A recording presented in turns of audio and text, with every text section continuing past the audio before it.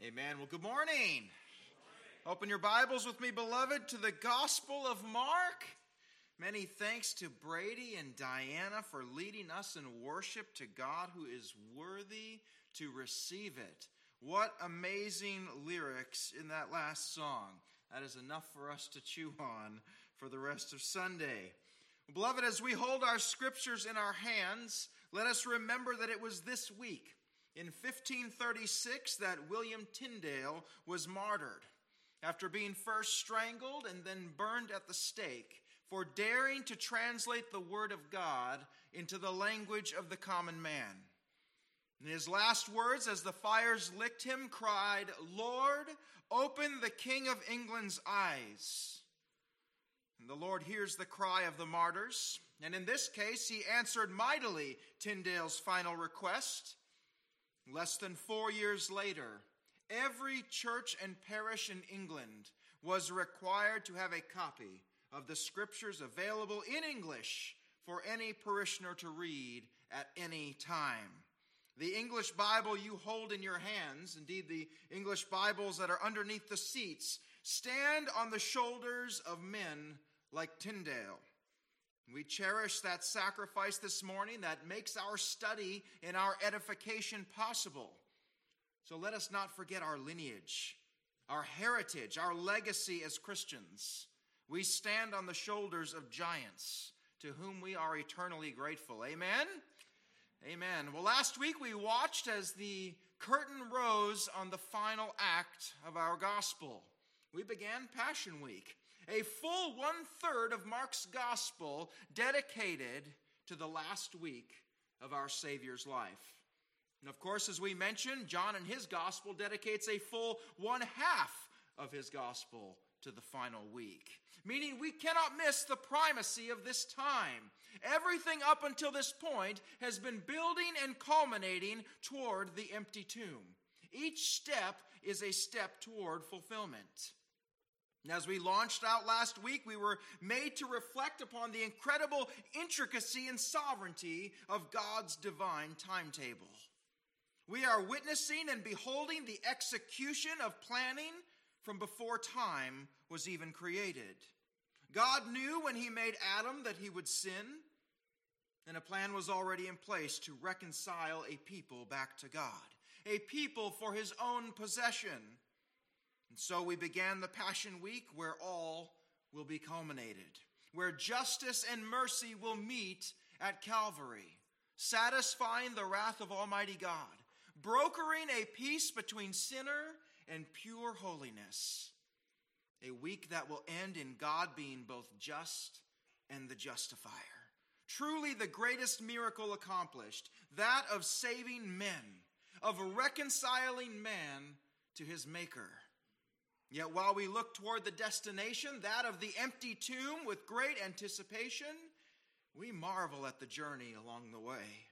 The twists and turns of Passion Week as wicked men devise evil plans. Remember this truth, saints, as we see evil flourishing even in our world, where it seems to run unchecked, growing more wicked by the day, waxing worse.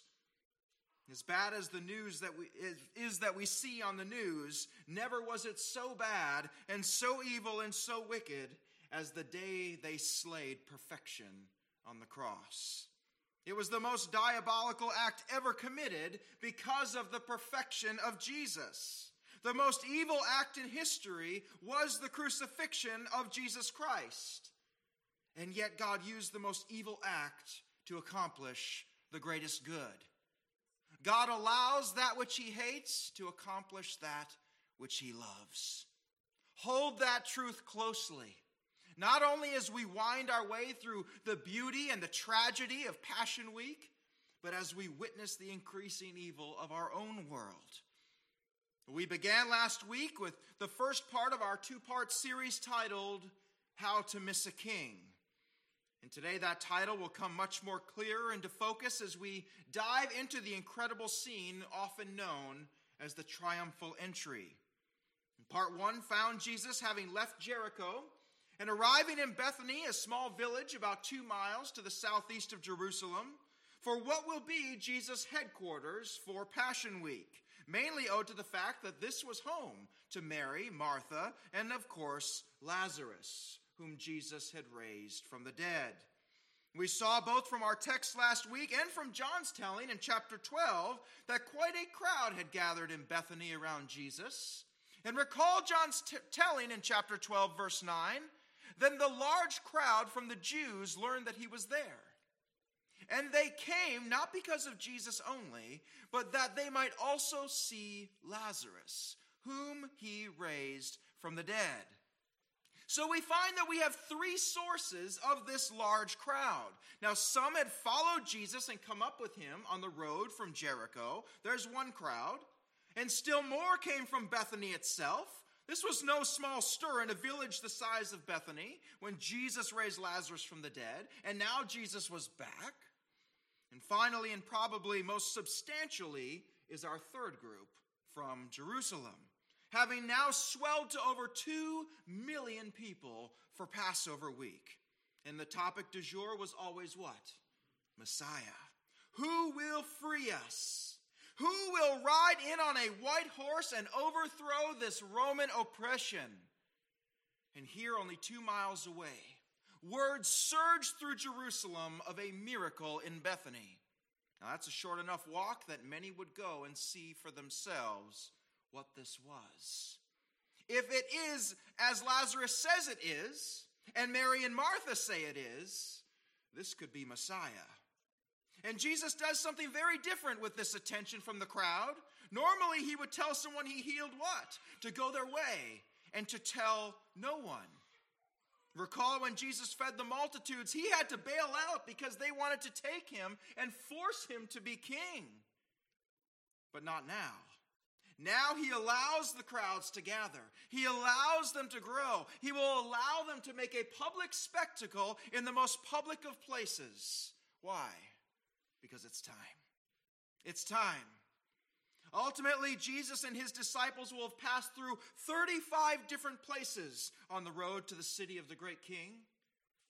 They have moved through Galilee, Samaria, Perea, and Judea, stopping, preaching, healing, and moving on, the buzz increasing and increasing with every passing miracle. And this gathered crowd would be the mechanism by which the ire of the religious elite would be further kindled to perform evil. The chief priests did not care for the kingdom of God, which would stand before them in the flesh. They cared about their own kingdom, their own position, their own prestige and honor in the marketplace. If you are lavishing attention on another, that's honor that's not being given to me, and he must be dealt with. Yet we marvel at God's timing and plan, who knew when he raised Lazarus from the dead, sending a signal flare only 2 miles from Jerusalem, that he was laying the groundwork for his own death.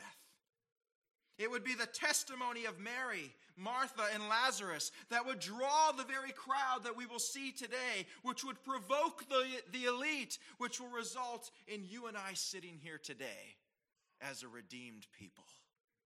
All according to plan, all according to prophecy, down to the day.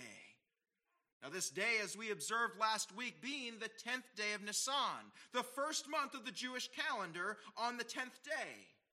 And what does God command? Exodus 12 verse 3 we read, "Tell the whole community of Israel that on the 10th day of this month, each man is to take a lamb for his family, one for each household." It was on the 10th day of Nisan that the lamb would be selected and brought into Jerusalem, where it would be watched over for 4 days during the Passover, being sacrificed that Friday. Well, the lamb has been selected, and it is perfect. It is without blemish, and it will enter Jerusalem on the 10th day of Nisan. Zechariah 9:9, we see the prophecy. It reads, "Rejoice greatly, O daughter of Zion. Shout, O daughter of Jerusalem. Behold, thy king cometh unto thee.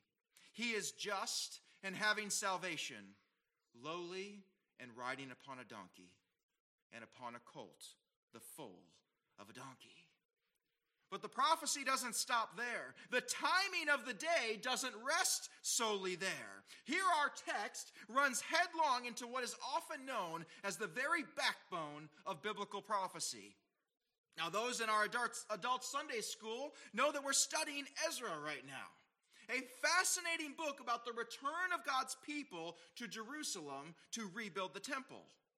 And one of the main players in that study is King Artaxerxes. In Daniel 9, we see a critical prophecy. Daniel 9, verse 24, I'll go through verse 26. This is what's known as the 77s. Listen to God's planning. 70 weeks have been decreed for your people and your holy city, to finish the transgression, to make an end of sin, to make atonement for iniquity, to bring in everlasting righteousness, to seal up vision and prophecy, and to anoint the most holy place. So you are to know and discern that from the issuing of a decree to restore and rebuild Jerusalem until Messiah the Prince, there will be 7 weeks and 62 weeks. It will be built again with plaza and moat, even in times of distress. Then after 62 weeks, the Messiah will be cut off and have nothing, and the people of the prince who is to come will destroy the city and the sanctuary. I hope you have your thinking caps on here. Follow this math here, and behold the wonder of God. We could quite literally do an entire 10-part series just on the verses we read there, but I'm going to give you the cliff notes as it relates to our text today. Daniel is receiving this information in response to his prayer that he's made in the preceding verses. So we know the context for the 77s. Jerusalem lay in ruins when Daniel wrote this. And according to the prophecy, from the decree to rebuild Jerusalem by Artaxerxes, and we know exactly when that was from Nehemiah 2 verse 1, it was the 20th year of his reign in the month of Nisan. There would be 7-year periods. That's 49 years. And 62 more 7-year periods, which is 434 years. Altogether, that's 483 years. Is your head spinning yet? 483 years, Messiah Prince would show up. And after the culmination of the 483rd year, the Messiah would be cut off.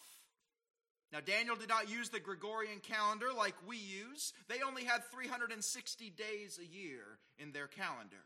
So 483 years times 360 days in a year is 173,880 days.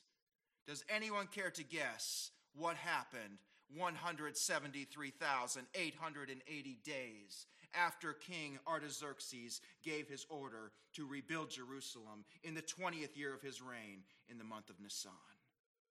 Down to the day.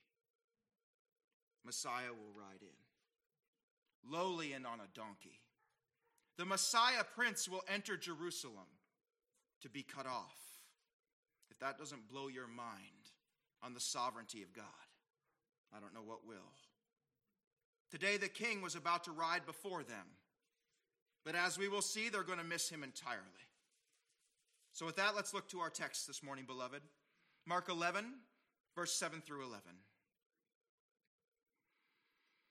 And they brought the colt to Jesus and put their garments on it, and he sat on it. And many spread their garments in the road, and others spread leafy branches, having cut them from the fields.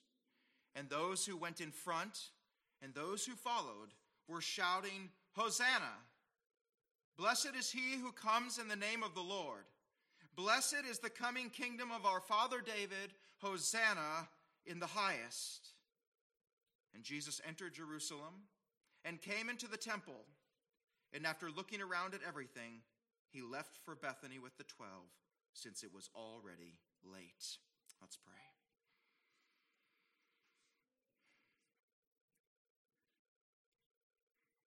Heavenly Father, as we dive even deeper into your entry into Jerusalem, Lord, where the Messiah Prince would be cut off in perfect prophecy, in perfect divine timetable, we ask, Lord, that you would illuminate this text for us. We ask, Lord, that you would allow this pastor to get out of the way of the word, Lord, that the Holy Spirit may wield it in its proper way.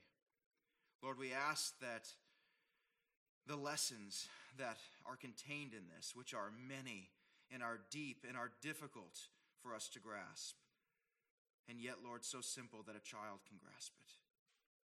Lord, we're desperate, needy creatures this morning. We ask that you would abide and attend to your word. In Jesus' mighty name, amen. Well, in every culture since the beginning, good rulers and kings have sought ways to show that they are servants of the people. And while they may be a king, they desire to show that they have been placed there to serve. Now, whether it's a politician serving the troops a meal on the battlefield, or the Queen of England who used to drive herself around in a very normal car around her estate, rulers have always tried to present themselves as servants of the people.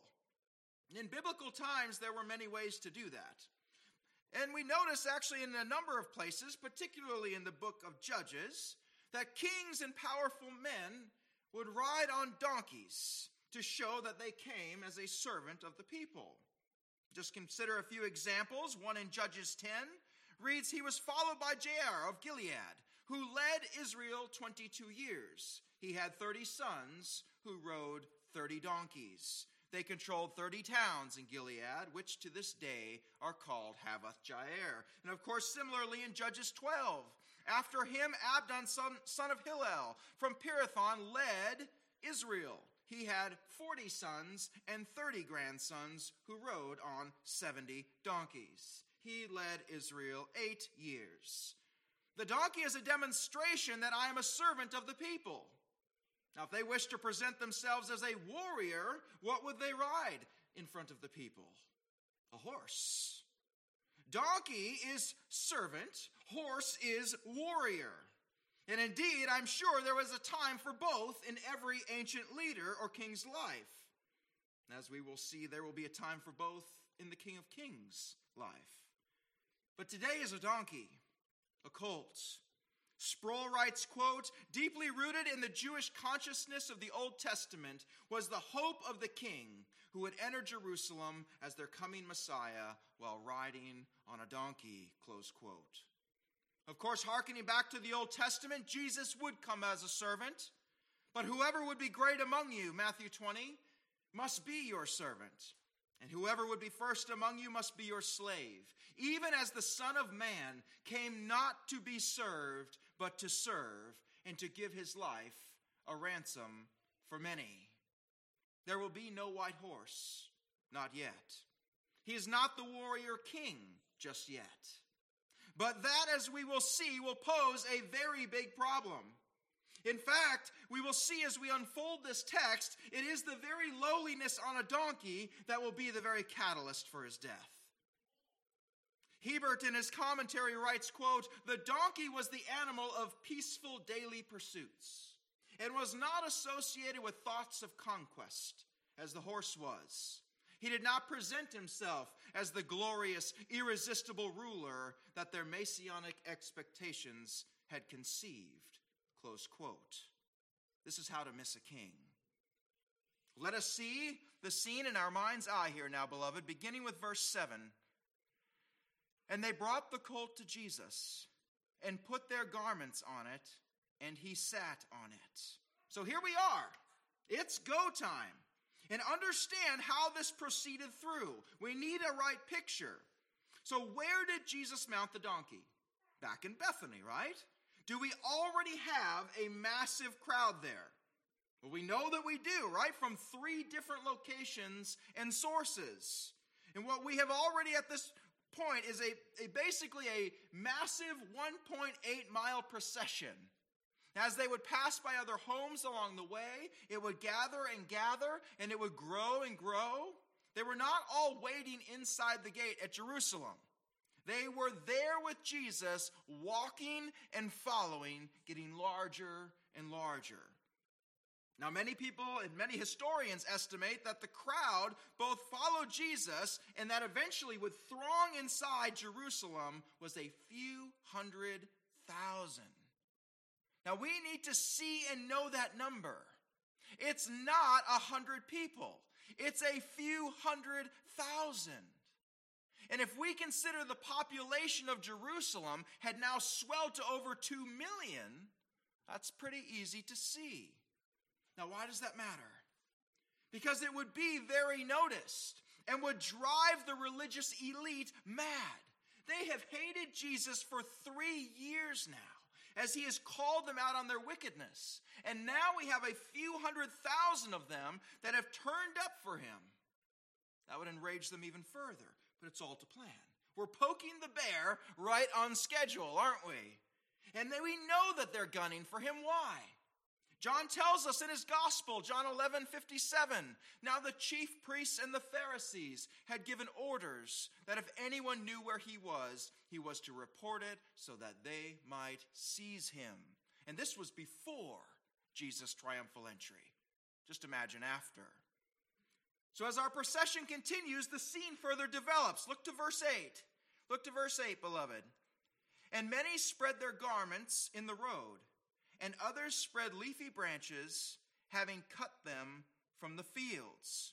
So observe that we are still outside Jerusalem at this time. You'll notice that we don't show Jesus actually entering Jerusalem and through the gate until verse 11. Matthew's account agrees with that.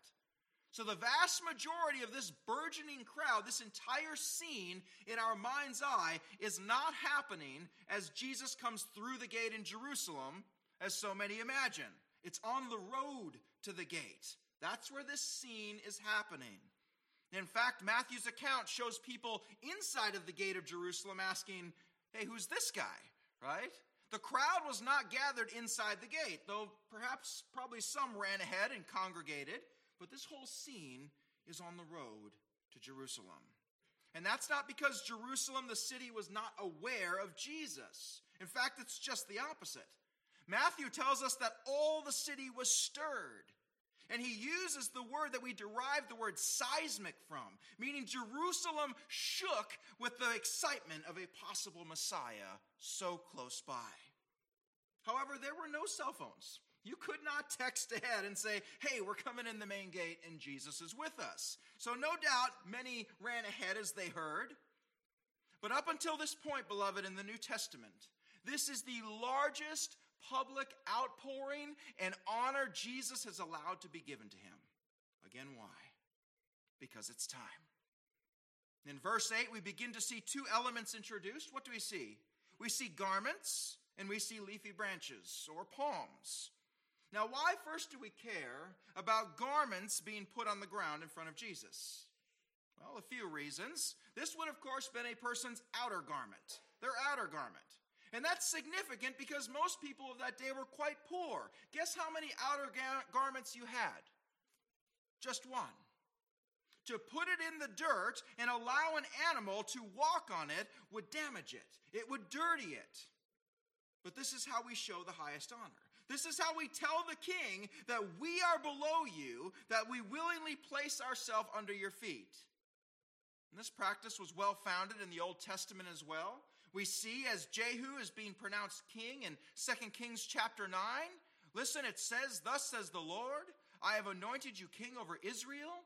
Then they hurried, and each man took his garment and placed it under him on the bare steps and blew the trumpet, saying, Jehu is king. Well, of course, Jesus is king, but they're going to miss the king and his true kingship entirely. So having seen their outer garments put on the ground before him, we now see the infamous palms. Now, we could go into much detail on the significance of the palm. It's chocked full of symbolism. But here the palms are not a cause for us, the reader, to rejoice. They are, in fact, one more evidence that they were missing the king. Palms, beloved, were historically symbols of victory. William Barclay observes that, quote, Simon Maccabeus entered Jerusalem 150 years before, after he had blasted Israel's enemies in battle on the 23rd day of the second month in the 171st year the Jews entered it, with, among many other things, palm branches, because a great enemy had been crushed and removed from Israel, close quote. In fact, the palm was the symbol of the Maccabean revolt. The palm was a symbol of triumph and victory in classical antiquity. The Romans would give victors of military battles palms as gifts. Do we see where this is going? Those of us who have been with us from the beginning of Mark have seen this time and again from the crowd, haven't we? What do these people want? They want their victorious, conquering, military Messiah who would overthrow these cursed Romans and free them once and for all. That was their understanding. And these patriotic Jews stood ready to crown anyone king who looked like they might fit the bill. And so our question begins to form as we observe this crowd. What king do they actually want? Whose terms are they coming on? Jesus' terms? Blessed are the peacemakers? Blessed are the poor in spirit? The Jesus of the Sermon on the Mount? Do they want him? Do they want that king? Whose terms have brought this crowd here today? And sadly, the entire Messianic teaching of Judaic culture tells us why they are here. The palms tell us why they are here. But we have even more evidence. Let us look to their own words. Look into verse 9 and 10. I'll read those as one. Verse 9 and 10. And those who went in front and those who followed were shouting, Hosanna. Blessed is he who comes in the name of the Lord.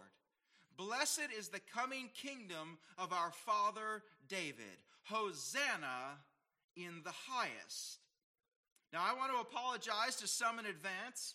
Much like learning that Jesus and his father Joseph worked more with stones as tectons rather than as carpenters of wood, this scene is also the victim of some inaccurate pictures or some Hollywood representation. Now, I'm willing to wager that when many picture this scene that we just read, it is one of joyous praise. Happy children waving palms, of smiling people. I bet you envisioned a festive atmosphere. Well, I want to draw your attention to the most prominent word from the crowd here, and that is the word Hosanna. Now, to the modern ear, Hosanna is a term of praise. We have made it a word of worship. I'm sure you could hum a few songs right now that incorporate the word Hosanna, and they would likely be a very joyous tune. However, Hosanna is not an expression of praise at all. It is an expression of an agonizing prayer, of supplication, and of a pleading desperation. Our English word, Hosanna, comes from the Hebrew phrase, Hoshiana. This is an incredibly unique phrase, as it's only found in one other place in all of Scripture. And that's really helpful for us because it eliminates the entire semantic range of the word. It boils its context down to only one usage. We find Hoshiana used by the psalmist in Psalm 118:25. It reads, O Lord, do save. We beseech thee. O Lord, we beseech thee.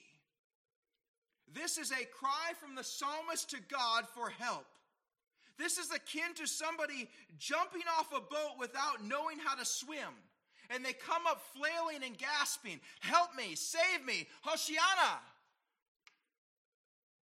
So as Jesus is riding along the road, the crowds are shouting what? Save us, deliver us. We are desperate. Save them from what? From what do they want deliverance? From that, what is driving their desperate cry? We know what it is. It's Roman oppression. That's what is in front and center in their minds and in their hearts of this entire crowd. Military Messiah, deliver us. And that's a tragedy, isn't it? Is that what Jesus came for? Were those the terms set out by God, that he would save them from this Roman oppression? No. They're missing the king entirely. They have a preconceived notion of who Jesus is and what he's supposed to do for them. They've come to the king on their terms. Are they desperate? Yes, but they're desperately wrong. Are they sincere? Again, yes, but we can be sincerely wrong. We are reminded, beloved, that it is not the sincerity or the intensity with which we believe something that determines its truth. It is the object of that worship that determines its truth. So while they are crying out to Jesus, save us, Hoshiana, who is the object of their honor and worship to whom they cry? Who is the Savior in their mind and in their heart at that time? What have they fashioned? Is he the one revealed to come in the Old Testament? No. He is a Savior that has been created through the eyes of their Judaic culture, meaning they have it backwards. Beloved, we must grab hold of this. They have read and interpreted their scripture through the eyes of their circumstance, their oppression, and their situation, rather than reading their circumstance, their oppression, and their situation through the eyes of Scripture. We must get this. What is the lens for this burgeoning crowd today? Their position as an oppressed people was their lens, and it caused them to seek after a false Messiah. They would miss the king entirely. It is this very phenomenon that drives things like liberation theology today, that we see in what some term the black church, seeing and reading their Bible through the lens of having been an oppressed people, having been enslaved. Those are the goggles, those are the lenses. And now everything is read through the lens of being delivered out of Egypt, of being liberated. And sadly, the results are some truly abhorrent and heretical teaching that's pervasive in that movement. I've been asked by some how a particular ethnic group seems to go to their church on Sunday and then can go vote for a block for a particular party that stands in everything opposed to their faith. How do these people do that? Well, when we understand that they are reading the scripture through the lens of their history, rather than reading their history through the lens of their scripture, it makes sense. We will vote for whoever will continue to lead us out of bondage and toward the promised land. It's the exact same scene in our text today. We have a whole world that is willing to coronate a Jesus, king of their life, on their terms. There's nothing new under the sun. Black liberation theology is just one of the most prevalent today. Did you know that there is a feminist Bible? It is called the Feminist Bible. It puts on the lens of being a woman and reads the Bible like that, looking and highlighting all the places that women were oppressed in the Bible or where women were empowered in the Bible. Is being a woman supposed to impact how we read our Bible? Or is reading the Bible supposed to impact the kind of woman we are? Elizabeth Elliot captured the heart of this so beautifully when she said, quote, "The fact that I am a woman does not make me a different kind of Christian, but the fact that I am a Christian makes me a different kind of woman." What is to come first? Scripture is our lens. First. Your skin color matters not. Your gender matters not. If it does matter, you're going to read Scripture through that lens. And beloved, you're going to miss the king entirely. The entire process is backwards. It's the same in our text. Their lens was as an oppressed group of people, and it caused them to miss the king entirely. Jesus did not come to save you from the Romans. He came to save you out of your sin. You cry out for deliverance from an oppressor, but no oppressor is greater than the taskmaster of Satan. None. But Jesus on the donkey before them came to defeat the works of the devil. 1 John 3:8. That's why he came. That's the mission. That's the creed. If you have something or someone else in mind, it's a different Jesus. How many in the world today wave the palms, cry out for deliverance to a Jesus not reflected in Scripture? For example, we saw that a third of evangelicals today are worshiping, according to the State of Theology polling, a created Jesus, didn't we? He is the first and greatest created being, they say. That's a different Jesus than the Alpha and Omega revealed in Scripture. How many will stand utterly confused before him on that fateful day when he commands that they depart from him? I never knew you. But what do you mean? Lord, Lord, I called out Hoshiana to you. How can you not know me? I was in that crowd. I put my only coat on the ground for you to walk upon. How can you not know me? How did I miss the king? Because why you came to me is not why I came to you. You are concerned with the relief of your situation. You are concerned with your happiness. I am here to deal with your holiness. I am here to deal with the sin issue that blackens the heart. And if we saw the blackness of our sin, our oppression by a Roman occupier would be a mere footnote in our story. Is man's greatest problem their oppression, or is it their sin?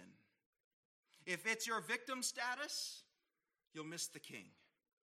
If it's a savior from sin, not only have we not missed him, but 2,000 years later, he still stands ready to forgive and to save. He hasn't moved.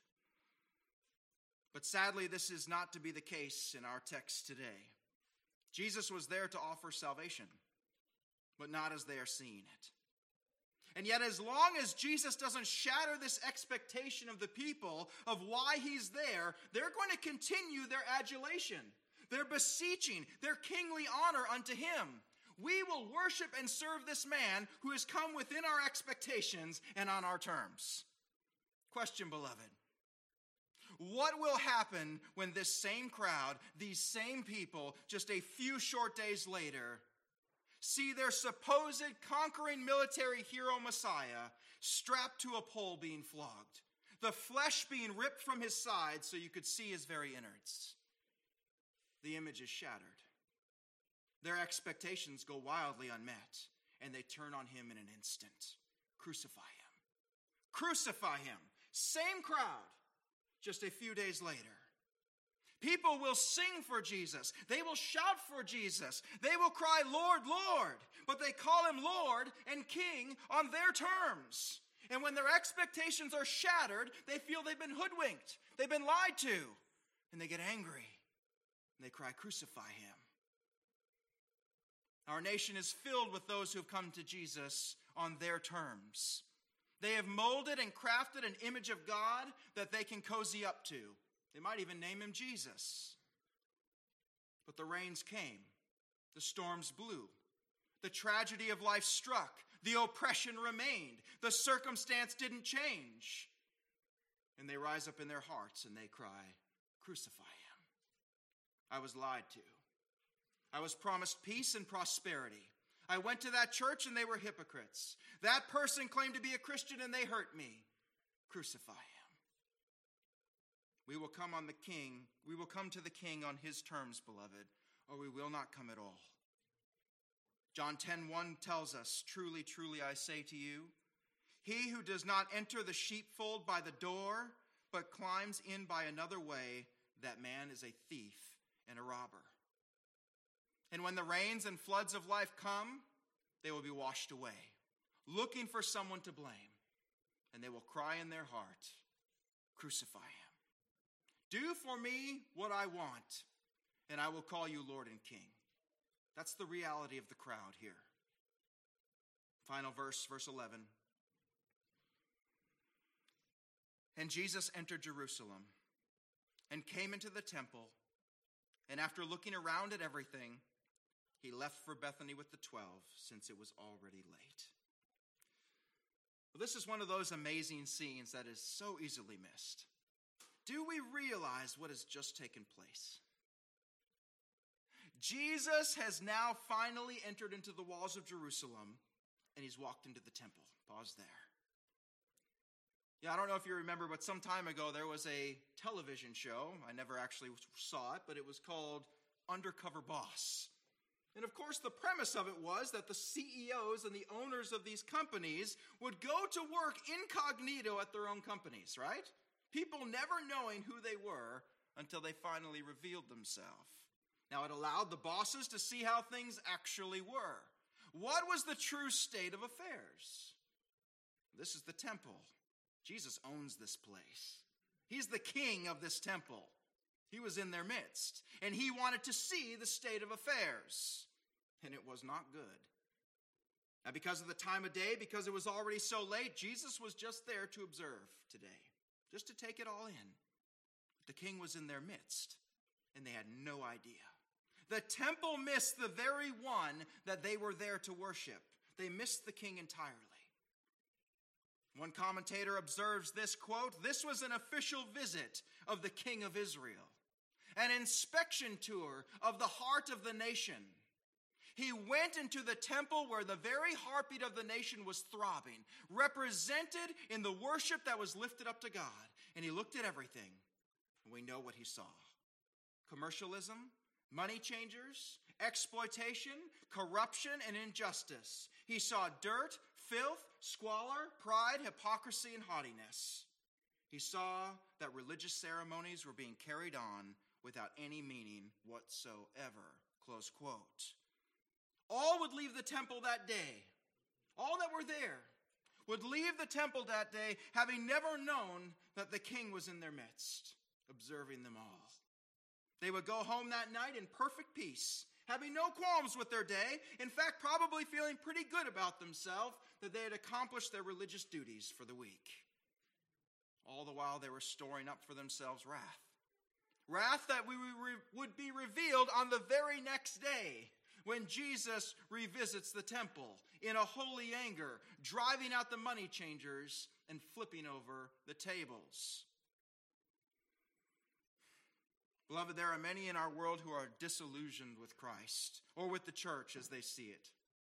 We all have them in our families. There may even be some here today. So-called religion did not do what I was promised it would do. And many have turned on him because he did not do what we think he should have. Friends, that means that you came on your terms, not on his.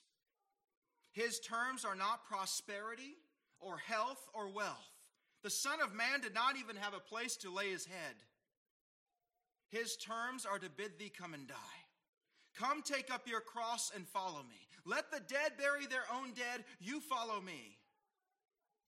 The Christian life is not a call to self-fulfillment. It's a call to self-denial. Some can spend an entire life in a church pew and miss the king. They've waved their palms their whole life, and they miss the king. They cried out for deliverance from the woes of life, and they miss the king. Let it not be said of those listening today, beloved, his terms are surrender. His terms are repentance and faith. And in exchange, he promises that we will have pain in this world, suffering, trouble, and joy unspeakable. A heavenly reward where Christ is our prize, having kept us through all life storms. That's quite an exchange. Let us not miss the king. Let's pray.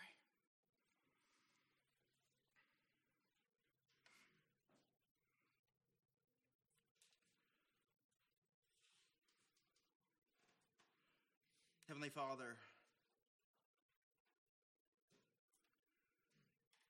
as we allow the word to take hold in our hearts, we are shown so many places where we have missed you entirely.